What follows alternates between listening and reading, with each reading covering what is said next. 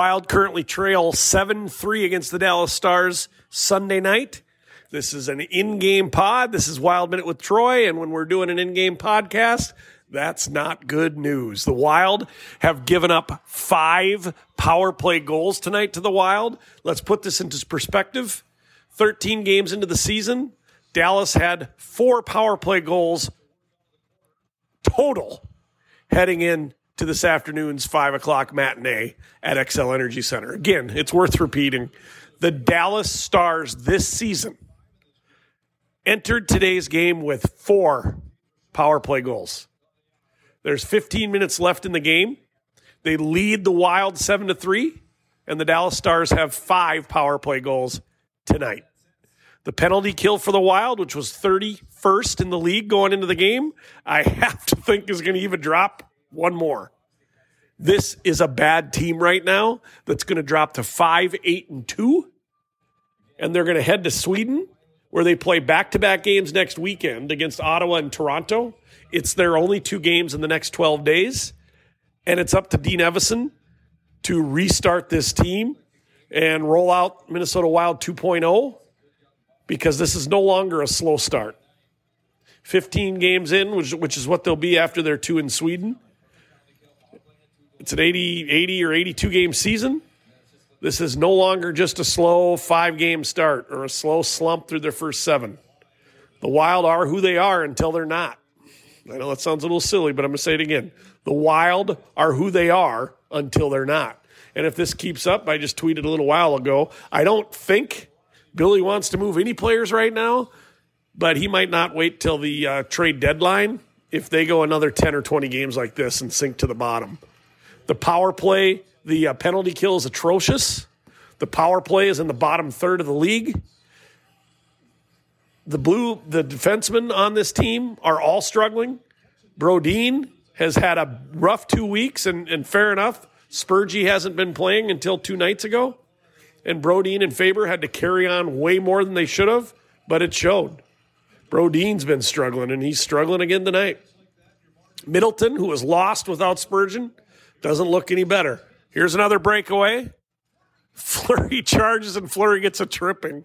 It was a breakaway 1-on-none. And Flower gets called for a trip, and maybe by the end of this pod, the Stars might get their 6th power play goal of the night. So anyway, talking about the blue line.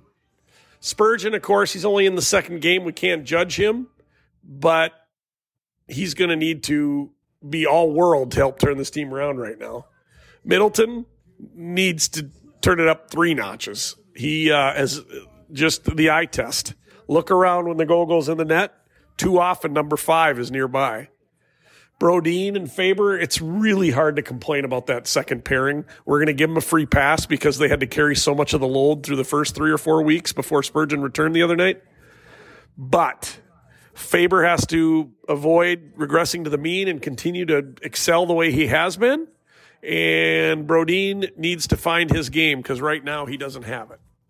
Then it's where it gets interesting. The third pairing with right now it's Bogosian and Dakota Mermis. Johnny Merrill clearly has fallen out of favor with the coaches. I think he's on his 4th or 5th straight healthy scratch up in the press box. Goose, by the way, is making the trip to Sweden, which leads you to believe he's going to come back sooner than later. And, you know, maybe Merrill and Goose need to go in for a while. Bogosian take a rest. I don't know. Too small of a sample. They just traded for Bogosian late last week. But the defense is terrible. The problem, though, it's not just the blue liners. Team defense has struggled. The forwards aren't playing good defense. So that's a problem. Goaltending's been atrocious. Now, here's the irony tonight. With the exception of the 7th goal that Flower gave up, all the other goals were on the Wild defense. The 7th goal, like I said, was just scored a couple minutes ago from the blue line, and there might have been a screen, but it looked like one that Flower should have stopped. Hard to fault him when he's been just under assault most of the night with tic-tac-toe plays and things like that. So we're going to give Flower a little bit of a pass tonight, even though he's given up 7, and he could be giving up another one soon when they go on the power play, when the Stars do.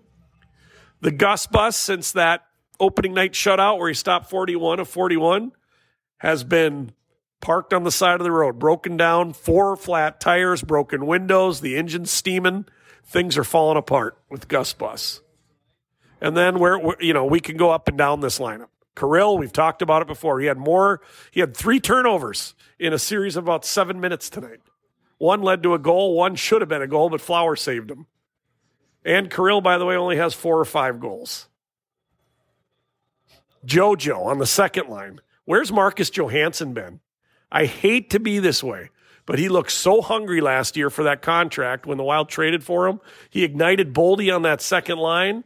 JoJo looked like a player they didn't recognize when he was here last time. Now that they got the contract, I don't know. He's either regressed to the mean a little bit or you tell me. You watch him skate around. It doesn't look like he's what he was last year for the Wild. Matt Boldy. We're back to not shooting much. We're back to doing more passing, things like that. Matt Boldy, for this team to succeed, Matt Boldy has to be a key cog. The second line with JoJo and Boldy and now Marco Rossi is the center, that line has to click, and they haven't yet. Now, Marco Rossi of that group has been a pleasant surprise for a game and a half. Rossi and Boldy were up with Kaprizov at the end of last game the other night. They went back to the old lines. I'm fine with that. But that second line needs to produce just like the first line does. Third line, identity line, Pat Maroon and Moose. That's going to be a good identity line, but they're struggling as well. And then the fourth line, Duhaime, Dewar, and Lettieri, they are who they are. They hustle. But it's, if we're worrying about the fourth line, things are pretty good for the Minnesota Wild. And things aren't good right now. Things are rough.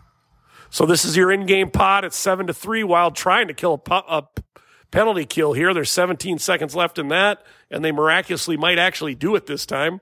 It's Wild. It's the Stars 7-3 with about 11 minutes left.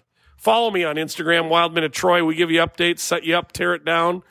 Whenever there's disasters that strike on ice, we chime in during the in-game pod. We don't like to do it, but I think this is our 4th time already this year.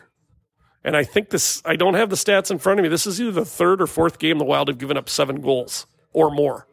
And the bad news is there's 11 and a half minutes left. So this is the Wild's last game at the X for the next 2 weeks. They head to Sweden at the beginning of this week, and they play an early morning Saturday game at 10 a.m., and then I think it's an 8 a.m. local start on Sunday as they go to Sweden. I mean this. They need to relaunch their season 2.0. They need to do some soul searching. The coaches got to figure things out because yet again tonight, the team needed a late wake-up call because they didn't show up when the puck was dropped. This is your Wild Minute with Troy. We'll be having more podcasts. Even though the Wild won't be playing, we'll be breaking things down and trying to figure out what, just like everyone else, what's gone wrong with the hometown hockey team. This is Wild Minute with Troy, and we'll talk to you.